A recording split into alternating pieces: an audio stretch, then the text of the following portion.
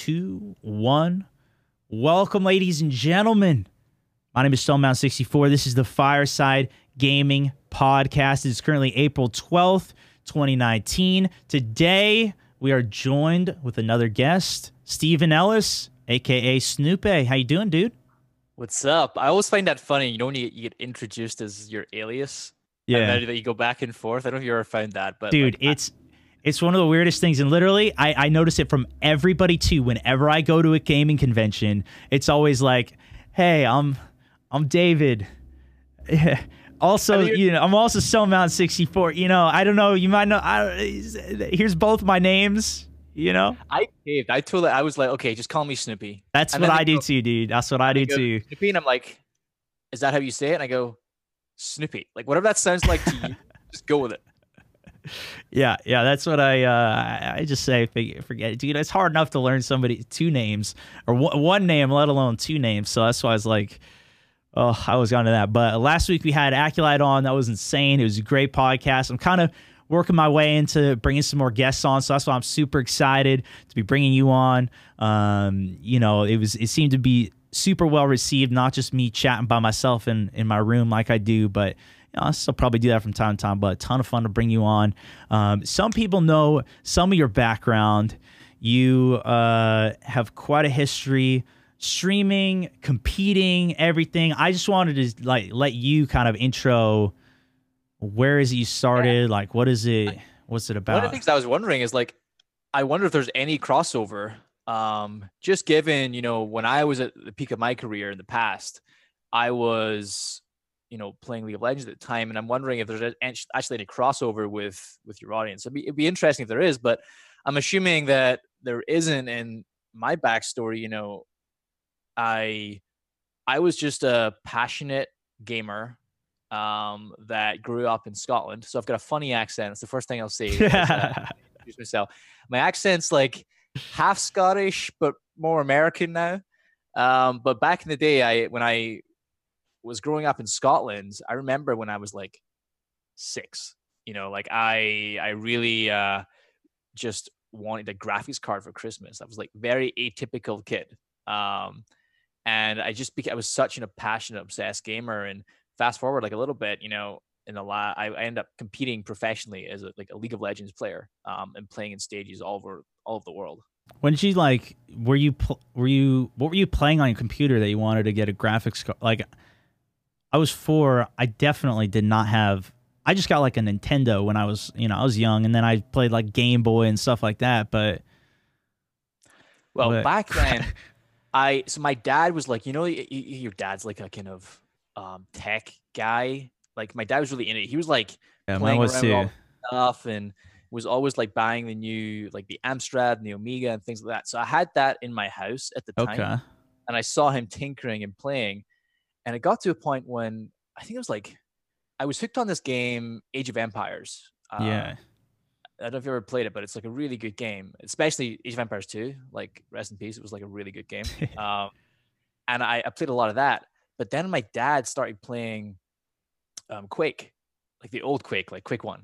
And he got like Duke Nukem, and like, he wouldn't let me play it. And I was like so annoyed that he wouldn't let me play it.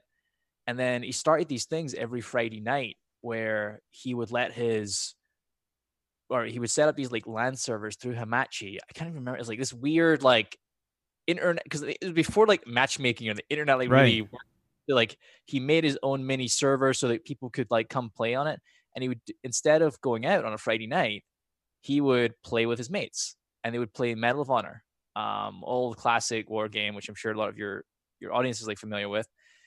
And I really wanted to play. I'd watch him like every Friday night, and then it'd be like time for me to go to bed, and then he would like still be playing.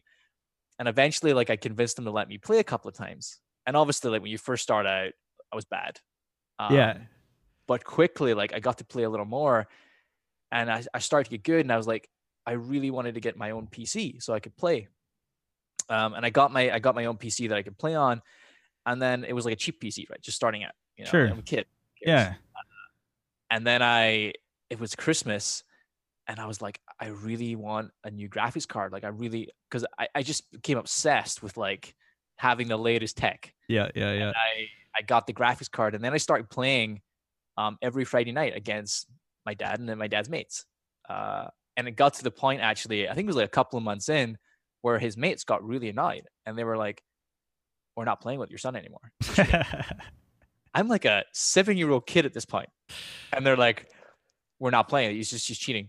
And I was there, like, I wasn't cheating, but like they were just, it was like ruining their Friday night fun that they were having. So then I kind of ventured off and started playing in my own and do different games. Was it like when you started playing League? Was it like at the very beginning when it came out and you started playing it and mastering it, got like ahead of everybody on it, or was it already out and you just got like? Because I played League for a few years when I was in college. I never put any content up on it or anything, but it had already been around. Like I saw people in competitions, it was already getting pretty big, and some of my friends. So I started to play it. But I never got like crazy good at it. I just, I just played it a little casually here and there. I don't know if like for you when you're playing games, but throughout all of my teenage years, when I started playing games a little more, I was like the hyper competitive guy. Like I would start playing a game with my friends and I could no longer play with my friends because I would start going into like higher like ladders and ranks and stuff. So like I was playing semi-pro when I was like 13, 12, semi-pro in Team Fortress Classic. I was semi-pro in CS, 1.3, I think it was at that point in time. I then played like EVE Online, which if you've ever heard anything about EVE Online, it's spaceships and spreadsheets. Yeah. And I played that for 7.5 years. And I was like hardcore at that game. Like that's how I made money as a kid, because you're not technically allowed to do this, but I would basically be like building up accounts and then like selling those accounts and buying and trading, selling them, and like I keep leveling up. And I had this like empire. I was running something like as a 15-year-old, like 8 accounts in EVE Online. I even like dabbled, like, when Vanilla WoW went to Burning Crusade? Yeah. I hated Burning Crusade, so I stopped playing WoW, and I spun up my own private server. Really? Play Vanilla WoW with like buddies, and then I actually grew into like a community, and I ended up making we would sell custom gear inside this WoW server and like make hundreds of thousands of dollars of people that just like had a nostalgic feeling for Vanilla WoW. So I was always obsessed with like the top of the thing. Like I never was like a casual, I'm going to sit on my sofa and like play some games. Like I always obsessed over, and it was almost like an escape for me. I like wasn't the most social kid growing up. I, was definitely more of this is my world and I'm going to like own it. So when League came along, it was actually some friends that recommended League. And this was back in 2010. So like maybe like 6 months after their first soft release they did. And a few buddies introduced me to it. And I started playing it and I hated it. It was the first MOBA that I'd ever played. And I really did not enjoy it. I tried just because my buddies were like obsessed. And I was like, I'm going to try it. And I just could not get it. What did was it like the actual League, or was it that type of game that you didn't like though? Type of game. Yeah. Yeah, and it was not necessarily the League, it was just the type of game. I just couldn't. It was a MOBA, right? It was just fundamentally different from any FPS or like the other like MMOs that I played. And I just didn't like it. I didn't play StarCraft in the past, so like I didn't have that kind of, or Dota. Yeah. Relationship. When I remember when I was playing it was like one of the things that I liked about it was that I was kind of figuring out all these like it was such a huge difference from like a shooter that it was like overwhelming, the amount of information and everything. Even though it's not like the crazy most complex game, there's so many like the small detailed complexities within it. Yeah, that's really is. Like I lost it, dude. So like I left it and I just started. I was playing like Battlefield Heroes or something. Remember Battlefield Heroes? Did you ever play that? No. So it was like the cartoon version of Battlefield. Interesting. It was such a good game. I played that for like a solid half year. Anyway, I went back to playing that for a bit, and then my buddies just like coaxed me into it, and like we're saying like, "Come on, we'll start doing team games. We'll play as a team together." And you know how it is, like you cave till like, your buddies are like trying to get you. For sure. So I cave and I go back and I start playing, and I had so much fun. Like the problem before is I was playing myself and trying to figure it out and like get better. This time I went back and we only played team games every time we played, and I had so much more fun. And that fun, I end up just getting good. Like naturally, I pick up games, I get quite good, and I just got better and better. And fast forward 6 months, I couldn't play with my buddies again because I was just, being better than them, and it wasn't fun for them. It wasn't fun for me. And then I ended up climbing the European ladder and becoming one of the best players in Europe. And do you think that, like that, do you think that drive for you to, or maybe the reason that you came better at it, was it like you were just super competitive to where you were putting in more time that your friends were like, just playing it casually, you're really like trying to figure that out? Or is it just like, what do you think that was that stood you, or maybe it was just your competitiveness? Like, what was it that drove you to like climb? Because that's, at least for me, like, I see the ladders and I'm just like, whatever. I've never really climbed any leaderboards, like even in PUBG or any other games that I play. I've gotten high ranked in like Halo back in the day, but I didn't. What do you think that is? I can't really explain it. Like it's definitely, I'm a hyper competitive person. I definitely am. But the act of like climbing and what makes you want to keep pushing and grinding, I think that maybe like there could be a status element to it. Like if I dig like really deep and I think like, why does that or why did I care at that point? Like it could be something to do with status, right? I mean, and this is me going really deep, so sorry for those listening, but it's just a thought exercise. Like if I go back to when I was a kid, I grew up in a very small town. I never traveled much. I never we didn't do a whole lot from the small town I'm from, and I was like getting recognized for doing something great in this game. And I think like that status and that recognition probably was some of the fuel, not all of the fuel, but some of the fuel that made me keep chasing that feeling and wanting to compete. And I just started developing this competitive muscle over time. And I think that kind of manifested. Like League was just a game that I latched onto, and I became really good at it. And first, I got on the ladders in Europe, and then I got the chance to basically substitute for one of the kind of teams at that time. The ecosystem's a lot more or a lot less mature than it is now, but play for one of the teams, SK Gaming, and I got the chance to go to Germany and play on stage.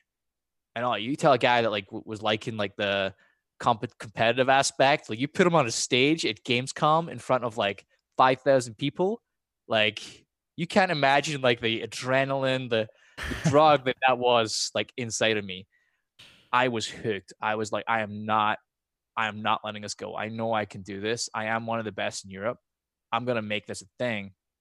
Fast forward like a couple of weeks, that team that I was substituting for said, you know what, you're better than our main guy we have. I want you on the team. And that then began, I then began my career essentially. And there was a pivotal point that happened in my early career in League of Legends. Was I was going to China for the first time, and my dad had been to China on like a work trip or two before. They had a thing out there. He was like, oh, I really want to take the family there at one point. And he didn't get to go this trip because he was actually really sick at the point in time. He was fighting cancer. And for any of those that have family or friends that have fought it, it's really not a pretty thing to go through. And he was fighting that, so he couldn't go on the trip with me. But I came back from that and I was like, I know why you found it so amazing and wanted to show it. And like, it just totally opened my eyes to the world and gave me this sense of like fire inside of me. He passed 2 days later when I got back from that China trip. I was then meant to compete. A week and a half later, I was meant to be in New York at Comic-Con competing for one of the IEM Intellectual Master events. And I was in this situation where I was like, do I go after this or do I not? I can't leave my mom and my sisters. Like, I'm upset. Like, I didn't even process it really. Yeah. My mom like told me, you got to go. And I went, and I didn't tell any of my team. I didn't tell any of my management, anything like that. I just went, and we got second in the world at this tournament, and we like killed it. Like we did so well. We almost came first. And that was the catalyst. Like that, I was like, I'm not letting this go. I'm going to make this my career. I dropped out of university. So I missed that part out. Like I dropped out of university, which my mom was like, what the fuck? Like my son's gone off the rails. Like what? Like 4 months later, I tell her I'm moving to South Korea and Seoul. And she's like, what just happened? Like, my boy is like now moving to the other side of the world. He's dropped out of university. What is going on? And I was just like, I'm gonna make this. I'm gonna be one of the best League of Legends players in the world, and that started a 4.5 year journey where I competed in over 30 countries around the world. I lived in Korea, China, Germany, all of the US in different team houses and teams. But yeah, it was that early catalyst was super important in my career. When you were at those events, did you like?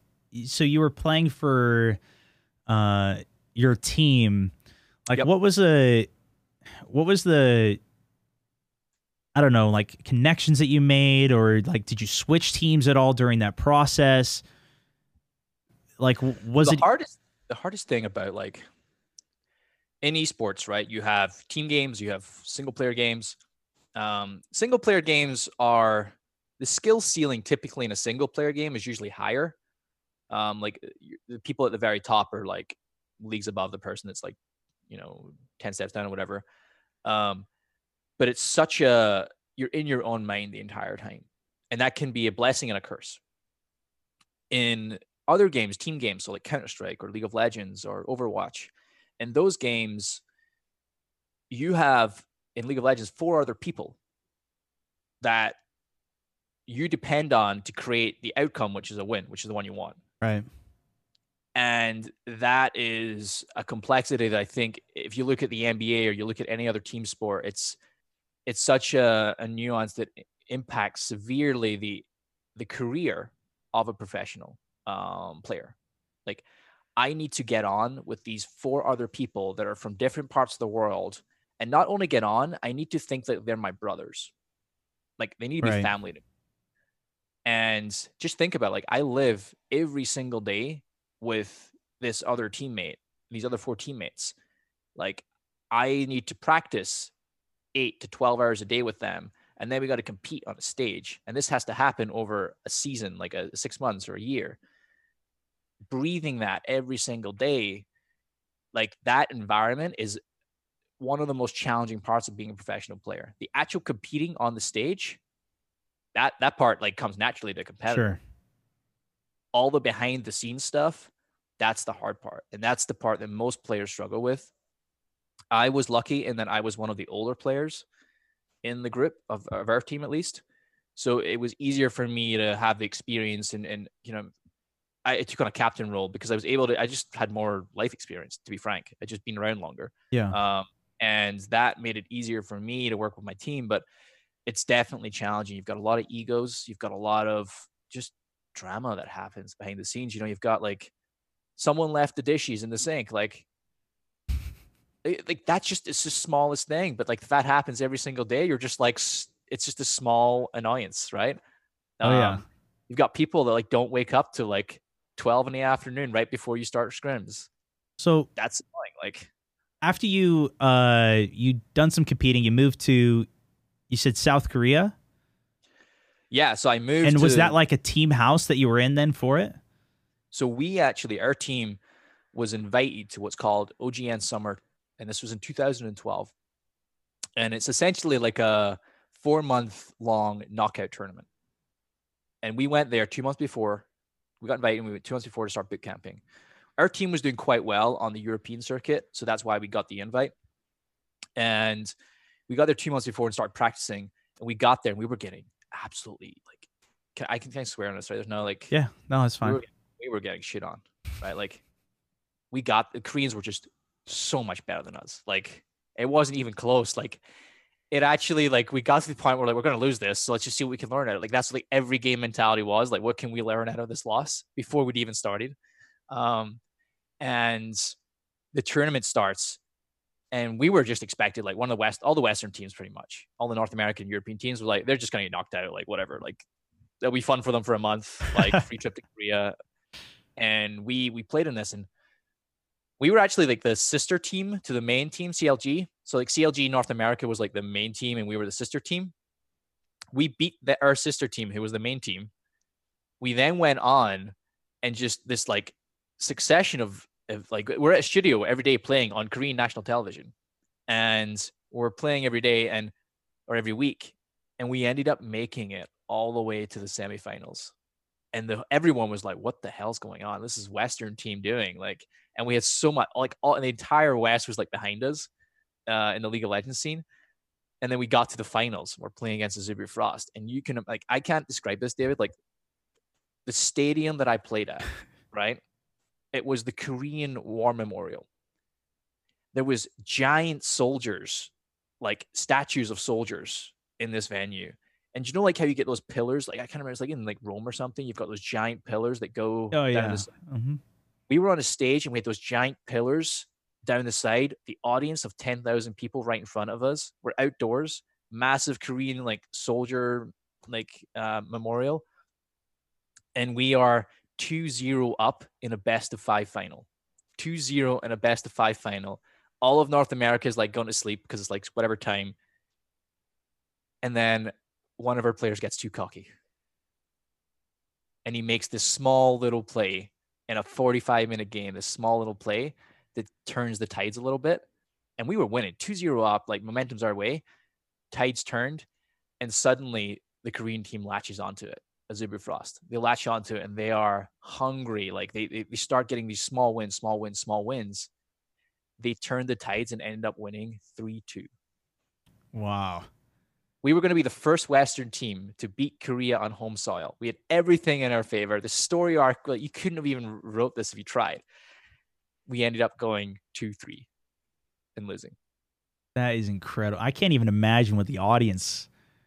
Oh, it was insane. Like that moment, like for anyone who's a League of Legends fan during that period, it was utterly insane. So I'm curious then, you obviously very good at gaming, playing, competing. What about streaming though? Because you were streaming at this time as well, right? Like what was your that was, I mean, around that time, that was when Twitch was just come off being Justin. Like, when did you start doing that? What was that process like? I started streaming on Own3D, which was before Twitch, and it was a European service, and they were the top dog. Like for gaming, Own3D was the top streaming service for the longest time, but they ended up paying for all their like hosting through cloud services, and their costs were astronomical, and they ended up not being able to pay creators and all sorts of crazy stuff. And Twitch was like, okay, that's when they realized we're going to be Twitch, not Justin. And they started bringing people over. And when I moved over to Twitch, I was streaming on there since 2011 or 10. And it was like, for you in the early esports days, you made no money, or not a lot of money at least. And streaming was like the way we made money. Like, believe it or not, ad revenue was like a really meaningful contributor at that point in time, because donations and subs didn't even exist. So we would stream in all of our off time. And, you know, we'd be streaming in front. Like I got to the point where I was getting 25,000 concurrents at the peak. And I loved it. Like I don't know if I was funny or not. I think back then I had a Scottish accent, which was good. Like I don't have the American accent I have now. Sure. And I also was very good at the game. So I had those two things like really going for me. Now not so much, but definitely at the time, like that was like the main way we made our money. And it's actually, you'll notice this happening in the industry right now, is for some pro players, they'll decide to go to become streamers because the money in streaming is bigger than that in esports. So it was definitely like in streaming as well, interestingly, was just it's why actually esports took off so much in the 2011 timeframe. It had like Riot Games, the developer, wanted to make esports a thing and put a lot of resources behind it. And Twitch had like came out. So like the technology plus the developer investment at the same time created like a hockey stick for esports. And Riot's the creator of League of Legends. So they were trying to bolster the whole thing up through Twitch then. Yeah. Like the whole, like if you want to see League competitively, it was on Twitch. And to be honest, like Twitch has a lot to thank Riot for in those early days, because they skyrocketed the numbers on that platform. And it was a perfect little mixing pot of things happening that helped League esports, but also helped Twitch. Did you ever, like, was anybody creating anything on YouTube at the time for that? Because that's where I was creating a lot of content for that. And I did see League of Legends blowing up on Twitch. And I kind of, you know, in my mindset, I was like, that's mostly just for League of Legends and whatnot. I'm just gonna keep doing stuff on YouTube. Was it? There definitely was some stuff happening on YouTube. Obviously, YouTube is a massive platform, but Yeah, sure. it was and there was community content, but because of esports and the way esports worked, like you were shooting in this live event, and that was all on Twitch. So it really did pick up off the live event world, and the VOD tail wasn't a thing. I'm now positive that VOD is much bigger than live for League of Legends, but back then it was really indexing heavily on these big events they were spending a lot of money putting on, and that created a creator ecosystem from that. And it was actually a lot of the former pro players were switching to streaming. Yeah. And that was like the early live creators, like was those pro players. And what I mean, what kind of tools did you have when you were streaming? Was it like, Oh, it was so janky. I mean, if you didn't have subscriptions or tips, you still had ad revenue, but like, was there a good chat? Like, Oh no, David, like it was a crapshoot. Like we would also be streaming on one monitor because like you got to think like my we were traveling around the world, right? And we were just like set up in these little like quick setup things to practice. So we just had one monitor. So what I would do is that I had the monitor where I'm playing my PC, and I'd have my laptop on the second screen where I could like load up the stream itself. Chat, you couldn't separate chat out. I would just have the twitch.tv/Snoopy like loaded up. right. I'd be looking at the chat there. The video's running. I'd have to like remember and like mute the video on the laptop. And then you've got like the team around me is like shouting. So it's coming through all the time on my mic. OBS was the go-to at that point in time, /XSplit. There was like both, but like Streamlabs didn't exist. Right. There was no such thing as donations or subscriptions. Eventually donations came, but before Streamlabs, it was like a PayPal link. And you just had to get people to go to their PayPal. It was far from what it is today.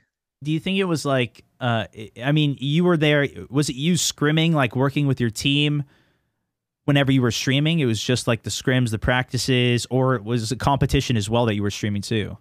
We would mix it up. So scrims would be a big part. We never streamed competitions, like the tournament organizer would do that, but we would stream our practice sometimes, but we got very protective over that because people would like watch it to try and see what we're doing. Yeah, sure. Then we got to the point where we would solo queue, which is like when you're playing yourself. We would do that and stream that.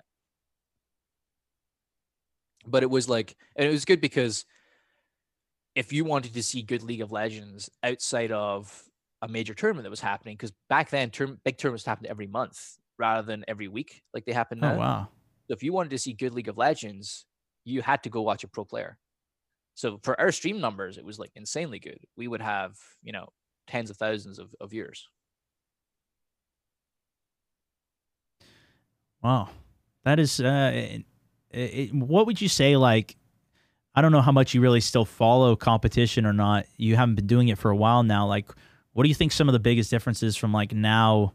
There's a lot of questions that came in from people asking about that with like, the journey is obviously, it's different from where you were to where it is now. Like, yep. Organizations will pay players, they'll have teams. What do you think are some of the biggest differences between? The biggest change now is, at first it was done as a marketing tool. So esports back, like it was essentially, we have X marketing budget. We're going to carve out some of that. We're going to spend that on marketing. And it was done just to try and get players to come back and play or play more often or whatever. The evolution in thinking is like esports can be its own standalone business, right? This is the belief that some developers and people have, that it can be its own standalone business. And we're going to monetize it as a business, not treating it as a marketing expense. And that's led to different systems and different developers taking different approaches. So a company like Valve, who's behind Counter-Strike and Dota, are very hands-off.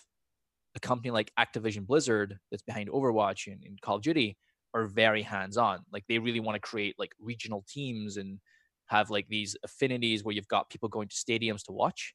Then you've got Riot, who's like set up a whole global league infrastructure. I think there's something like 14 to 16 global leagues under League of Legends. And I think you've got like the Valve on one side, which is kind of hands off. And then you've got the Blizzard Activision on the other side, which is like very hands on. Yeah. And I think no one knows what the answer is. I'll be honest. Like everyone's just trying to figure out what model works. in esports. A big thing right now is there's a lot of capital flowing into the space. So a lot of traditional sports investors or even VCs are starting to throw money in esports, thinking, hey, is this like basketball in the 80s where I can put in 10 or 50 million and get a billion valuation, 20 or 30 years later? And they're taking this approach. And the problem that's okay, but in the process of doing that, it's creating a pretty unsustainable ecosystem. You've got players that are being paid a lot. You've got infrastructure costs that are a lot. And the brand dollars and the monetization hasn't caught up with the investment yet. And it's a chicken and the egg thing. Like you got to put money in to create money type thing. But that's the tension that the ecosystem is facing right now is how do we monetize and build an actual business versus this is a marketing tool. Sure. Because if you're a game developer like, EA, and you run a big Battlefield tournament, you could say that's a marketing expense, and then most people will buy Battlefield, the game, and that's how you monetize off the back end rather than people buying into the business unit of Battlefield esports. Yeah, it's been really interesting to see too, even like in the space of like Fortnite, right? Those guys just made so much money. It's similar to kind of what Riot's doing. They're just infusing all of their money into it. Literally, I think this year they have $100 million prize pool. They have a World Cup coming up for that. But I think a lot too, was it super common for everybody to be streaming? Because now it seems like I don't know, I would assume at least most of the pro players are streaming as well with their content. There's a huge side of that too. It's interesting on that side is pros. So in the more competitive ecosystems, like Overwatch, or not, I would say more competitive, but in the ecosystems that have got a lot of infrastructure around them, like League of Legends and Overwatch, yeah, the pros actually have less time to stream. And they've got big salaries, but they've less time to stream. Mm-hmm. And it's so competitive now because there's so much money on the line that they need to focus on practicing, not streaming. Yeah. So they're actually in those ecosystems streaming less, but you've got the definition of esports is essentially evolving. Before it was like the best of the best, the top 1%. Now it's like, how can you just create competition online? Mm-hmm. So that's when you see things like Fortnite's Friday tournaments and things like that. That is not the best of the best, but it is competitive online gameplay. And what it's doing is it's changing the definition of esports.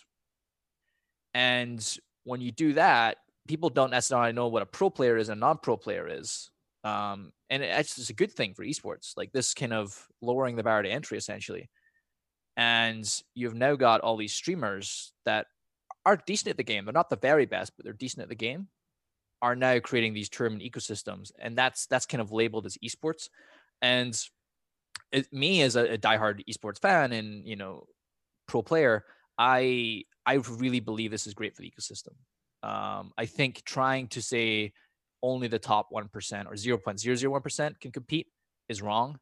I think it needs to be a much more inclusive, wider ecosystem in labeling it competitive gameplay versus, this hardcore thing that's esports. Yeah, it's been interesting to see too. And I definitely see that as well with like, even from my own thing, as well as what I've seen from others. It's like a lot of teams have even like pro players and creators on their, like on both sides of it.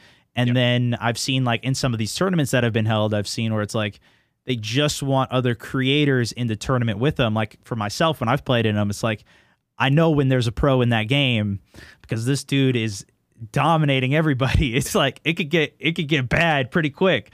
And I've experienced that.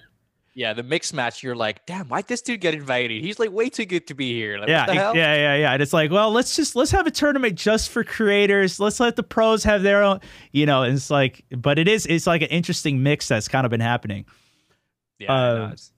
Yeah. But so anyway, so you went from, was there like a definitive moment when you're like, all right, that's it for me. I'm done competing, because you no longer compete. What was your transition from that? Like from going from the biggest thing for me is I had a great career. Like I really did. I traveled the world. We got third in the world championships, not first. It's always bitter as a competitor, but we got third in the championships.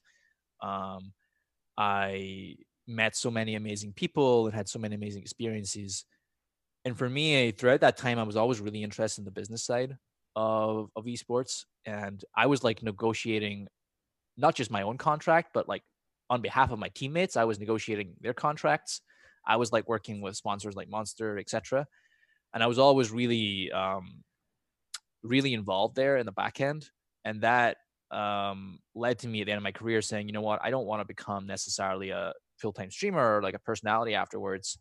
I really want to go behind the scenes and help build the industry from the back. And I went to a startup for a year, and that really accelerated a lot of the startup. You're doing everything, so I learned a lot there. And while I was at that startup, I had Facebook had reached out to me, and actually had asked me if I could come and help with their esports initiatives at the time. And I was quite reluctant, to be honest. Facebook's a great company. I felt super lucky to be asked that, but I had so much autonomy, for all of my career. Like, I was now going to have a boss. I was going to have to move from Seattle, which I loved, down to San Francisco. And there was all these kind of pros and cons that I was doing when thinking about it. And then I have amazing mentors throughout my life. I'm like super grateful. And for all the listeners, like, I really encourage you to get mentors in your life. Like, it's helped me out immensely. And speaking with them, they said Facebook's a great place. You should go there.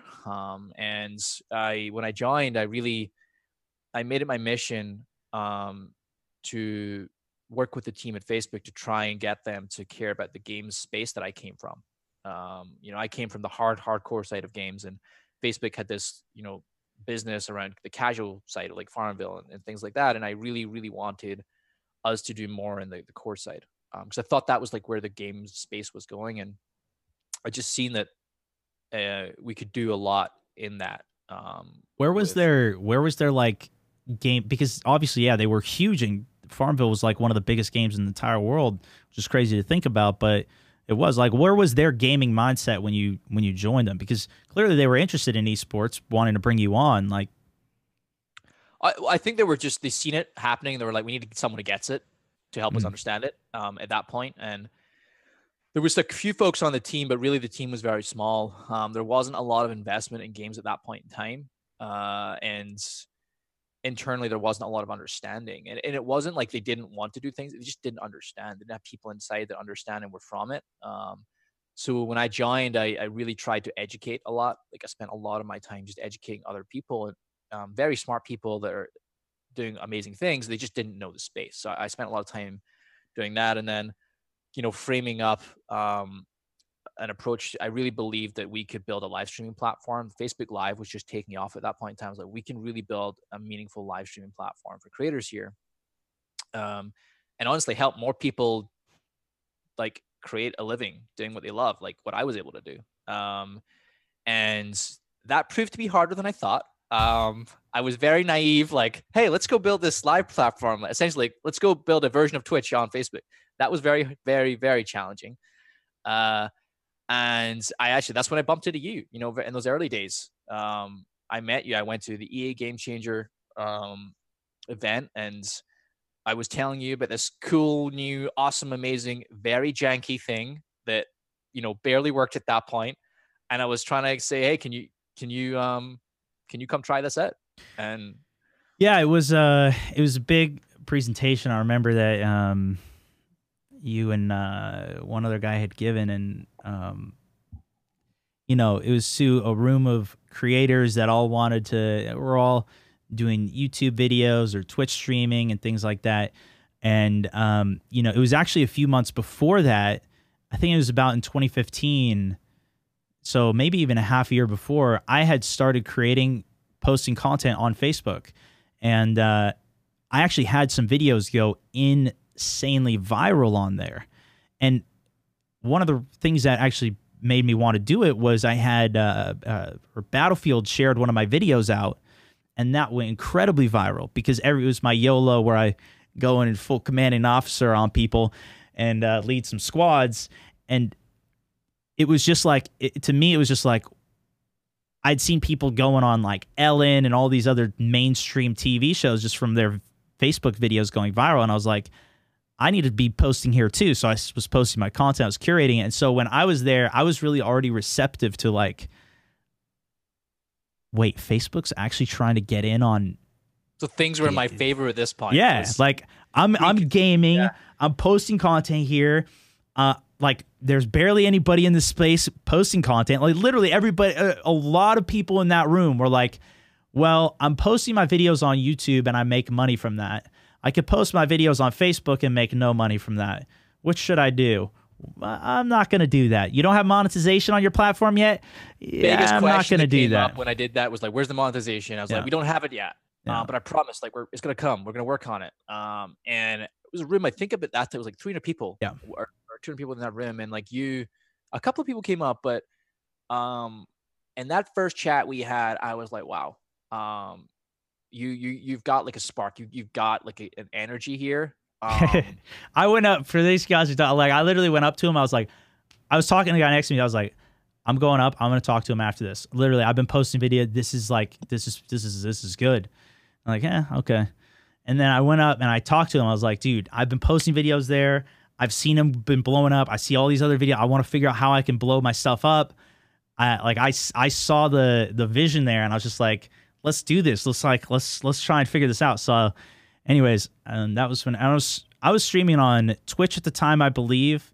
I was doing some streams on YouTube, but I think I did have a Twitch partnership that was a long time ago. But you know, I was trying some stuff here and there, and then eventually I tried multi-streaming to them and stuff, and that began, like, I mean, we essentially in those early days together built the platform. Like we made enough case studies to get enough people to believe in what Facebook gaming could become. And it's just such an incredible journey. It's like definitely one of the highlights of my career is what we were able to accomplish. I mean, Facebook is a very big company and they're doing a lot of awesome, amazing things. And the fact that we were able to prove enough value inch by inch, essentially, over time and get them to believe in what we're doing. And now you've got, you know, hundreds, if not thousands of creators starting to make a living. And it's still, you know, it's definitely not where Twitch is today or where YouTube is today, but it's came such a long way. And that's just the beginning, right? Like it really is. And when I think about the impact that I've had on the industry, and I look at that and I go, I was really skeptical about joining this Facebook thing, you know? But now when I look back, I go, wow, like I left a dent on the games industry by choosing to do that. Like there's now another viable live streaming platform in the industry. And that wouldn't have happened otherwise. Or it might have happened, but like maybe not as quick or whatever. Sure. And that's extremely rewarding and like something I'm really proud of. Yeah, man. I mean, it's pretty crazy because like those years ago to see people being like, oh, what's this, to now like the next year being like, wait, you have how many followers on Facebook after doing that for a year? Okay. And then 2 years later being like, oh, all these other people have started to do this now. Oh, that's interesting. So now 3 years where now they've got like so many more things going on. It's like, it's pretty crazy. And even besides that, other platforms like Mixer's been evolving. You know, it's been crazy to see how the whole industry, like what you're saying, like has started, you know, with esports, and the expansion of this over these years has just been so crazy to see. And gaming, evolving in general. Live streaming is growing at 40% year on year. And gaming as an industry is just incredibly exciting. Like, and I'm so happy. Like, there's like, you've got Facebook in the space, you've got YouTube in the space, you've got Mixer, Caffeine, Twitch, like all these different live streaming platforms that are making each other better. And that ultimately is great for the streamer, the creator, and the viewer. So stoked what we built, and it's still being built. You know, it's still got a long way to go, but it's super exciting. So what's your like goals for what's next? Like, where are you at with that? So I actually left Facebook back in October last year to help my wife and her company. She was doing really well, and I was helping her hire a few folks. We moved down from San Francisco to LA, and we hired a few folks for her team and built an office and things like that. And I was thinking about what I want to do next, and I really believe that there's a huge amount of value that we can bring to the community. And this is something that I been chatting with David about for a long time. And David's like, it's hard to understand, but like David is so good at helping other folks. And he's referring to me if you don't know me as David. Oh, yeah. Snoopy. I gotta forget Snoopy Snowman 64. Yeah. I know people don't know me as David, so you know. Yeah. Sorry, Stone, I should say. And yeah, the biggest thing is like I've realized that I've been so fortunate to turn my passion into a career. A small town kid from Scotland. I've since been able to travel the world, and I think that we can help do that for thousands of other people. And I been hard at work behind the scenes, and we're sharing a little more to tomorrow about it for those streamers that will be joining us. But I've been working with David to build a company called Pipeline, and that's helping streamers turn their passion into a career. And I am so proud of what we built over the last 4 or 5 months. It's been an incredible journey. When you're first starting out, you've got this idea, and like actually turning it into something that can help thousands of people. It's been a wild ride, but I'm so stoked to start this next chapter, which is going to be in the next 3-5 years of my life, which is helping people turn their passion into a career through streaming.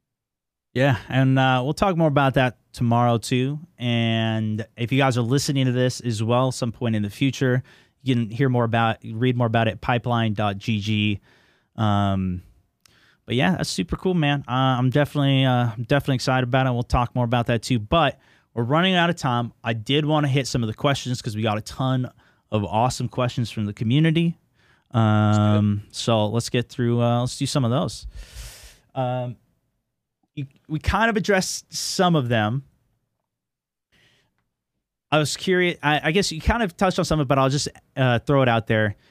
DJS asks, were you playing? He actually was playing Dota really competitively.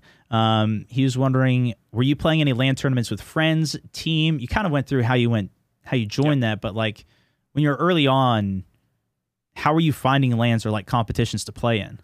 So I was in Scotland, which was in the UK. I know it can be confusing. So it was in the UK, and I was probably like 18 or something. And what I did do is I would go down to it was called Insomnia Gaming Festival, which is the largest LAN festival in England. And I got on a train. It was like a 6-hour train ride, and I like typical. Have you ever been in a LAN? Like I was carrying my CRT monitor, my keyboard, my tower, like carrying a 6-hour train ride with a CRT monitor and my tower. So like went down there, and I basically played video games for 4 days, didn't shower for 4 days, sat on a crate, like I didn't even have a chair, I just sat on like a pallet box. And I did things like that. So I definitely went to a few LAN centers. That helped me a lot. It's just the social aspect was really good. And also just the experience was really good. And I didn't win any of the I series, but we definitely played like pretty well. And that was a good early experience. But a lot of mine came from online than actually offline. Cody E asked, and actually there's something recently that happened with this. I don't know if you saw it, but he asked, have you looked into and it's kind of a question for both of us. Have you looked into DLive for streaming and thoughts? I don't know if you saw, but PewDiePie actually signed an exclusive deal with DLive to be streaming on there. Yeah, I did. I saw that. So like there's a lot of companies getting into the live streaming space. I do think DLive is one of the exciting ones. I think that their approach to, the decentralization and using on like a blockchain model is really interesting. There's a big question mark around the currency and like adaptation of like blockchain and people's trust for it. Like, can it hit that scale? Getting someone like PewDiePie to believe in it and come and do an activation with them is awesome. My thoughts on it are like, how can they educate people on blockchain? Because I just feel like there's a knowledge gap. Yeah. Between the average gamer or viewer and that tech. So they might be more comfortable with platforms like Twitch, Facebook, YouTube. I feel like there's still a learning curve to that, quite a learning curve. Like I even went there and I saw he's basically just like running a stream currently. That's just he's waiting for his first stream, but he's streaming before that. That's got a few thousand people watching. So it's most of his audience kind of going to it, finding other people right now. So there's been a ton of discovery through that. But a lot of like there's like lemons and there's some things on the side I'm not super certain of. I'm sure they'll figure it out over time. But to me, it's kind of just like it's interesting to see that like of any move to make. PewDiePie currently has like 190 million or 100 million.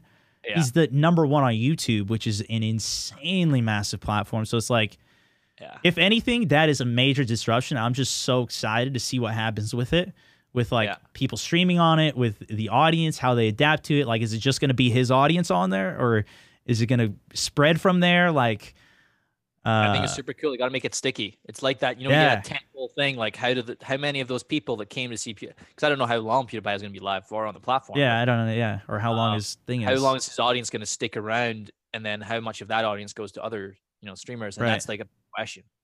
He's doing something kind of cool though. He's giving $50,000 to others. Like his first stream, he's going to be watching other streams and donating money to people. That's his stream. Thing, by the way, like I know, right? Like it's actually you see like Mr. Beast and like those guys and the whole like Cash App thing. Like it's such a smart. I don't know what the legality of all that stuff is, but like it's such a smart engagement strategy. It's pretty interesting. Fisher B asked, in terms of creating a team, how do you recruit? Whether that's for, you know, your team professionally or whatever future things. So creating a team, like it's surprisingly still got a lot of friction. I think the best attempts at trying to resolve that were platforms like in League of Legends, they create a thing called Clash where you could like recruit people in to play, and then it would like create your mini professional team essentially. I think the best way to create a team is still probably when you're competing at a rank. So like, for example, if you are, let's say, Diamond in League of Legends and you're constantly competing at that Diamond level, you'll start to see people that you play with more frequently. And then you say, hey, I would love, like, what'd you think about forming a team? And I think that's like the most organic way to start a kind of grassroots team. It was for when I first started, like I got to the top of the European ladder and played with the same people over and over. And then that's how we made ours. So you can try that. The other thing that you can do in making a team is, if you're thinking like professional level, that one's a lot harder. That is the infrastructure required to do that. You need to have a lot of capital. But there is an opportunity in that field that doesn't require money, and it's ability to scout talent. So if you can get really good at spotting talent early, that is a very valuable skill. And a lot of people, it's a very high in demand skill. There's people out there right now that don't actually run big, massive pro teams, but run businesses around finding talent. So that's like a good opportunity if you're trying to get started with a grassroots team or a pro team.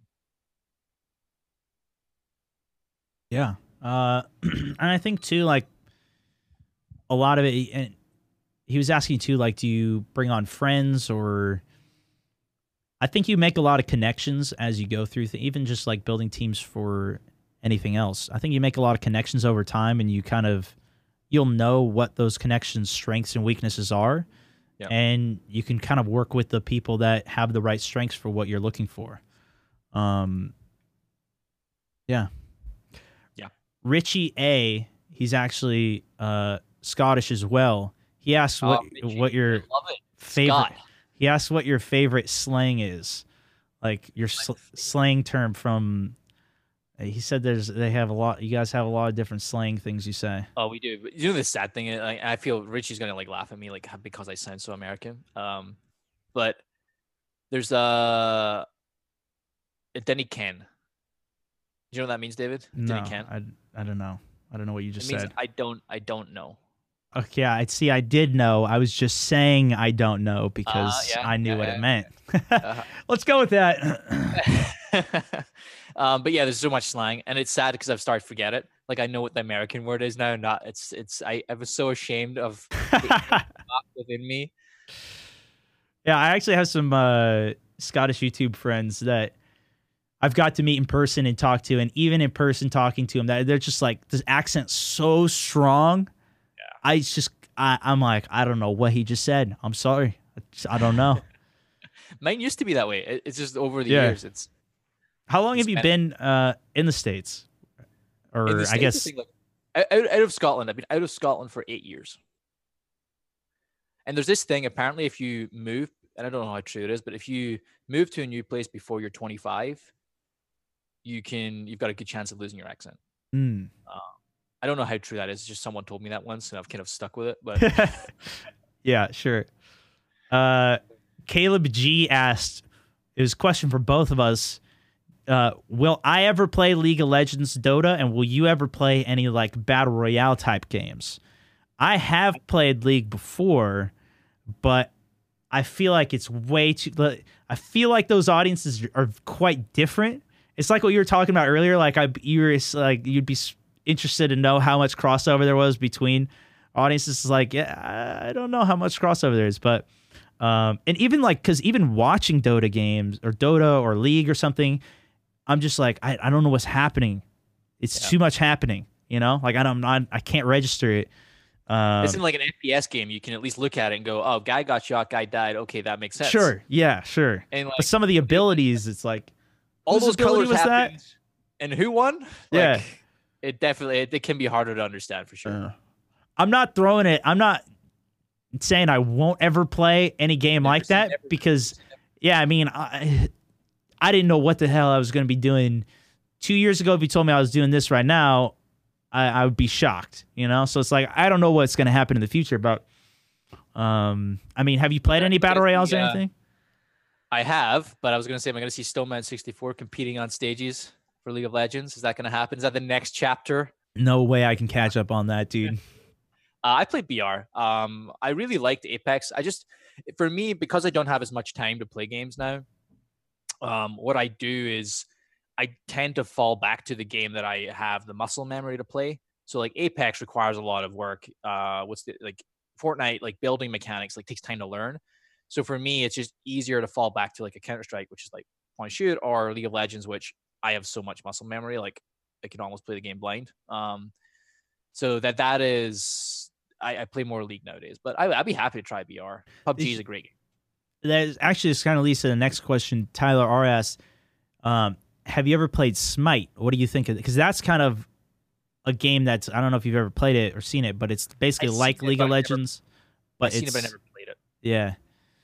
Yeah, I actually have some buds that do play it, but I haven't really gotten into that one either. That's kind of like a crossover between them almost, because it's like a third person. You control the character from the perspective, but it's still technically the same format as like a League. Yeah, the one thing I got to index on is like, okay, there might be this one thing that solves my need and I can go play that, but like none of my buddies are going to play it. So how am I going to go? I want to play with my buddies. Like as I get older, that's the one thing I keep coming back to is like, I want to play with my buddies because we always create, it's like life gets, you get kids, you get married, you get all this stuff, you get a house. You start playing with your buddies less. And that's the thing that I want to make sure I do. So wherever I'm going to try and find games that my buddies enjoy as well. Just so that we keep playing games, basically. Awesome. Cool, man. Well, that was what we had for it. Any final thoughts? Anything to share? Whatever. It's just a pleasure to be here. Like, thanks so much for having me on. So good. I mean, it's crazy to think behind the scenes. I've been working with David for years, and it's so cool just to kind of be here and chatting with you all. So yeah, thanks for the time. Working on some really cool stuff. Stay tuned. And what's your Twitter or whatever? Yeah, Twitter's my go-to. So if you had at Snoopy at SNOOPEH. Perfect. Cool. Yeah, if you guys want to tweet them, connect with them, whatever, go for it. We'll have more coming for you as well. Thank you guys so much for listening, hanging out for the podcast today. If you do want to go give it a review over on iTunes, wherever it's at, it's across all the major platforms, Spotify, all that good stuff. Hugely appreciate you tuning in. Of course, thanks for joining in, Steven. Appreciate it. No worries. Thanks. Ton of fun. Later, guys.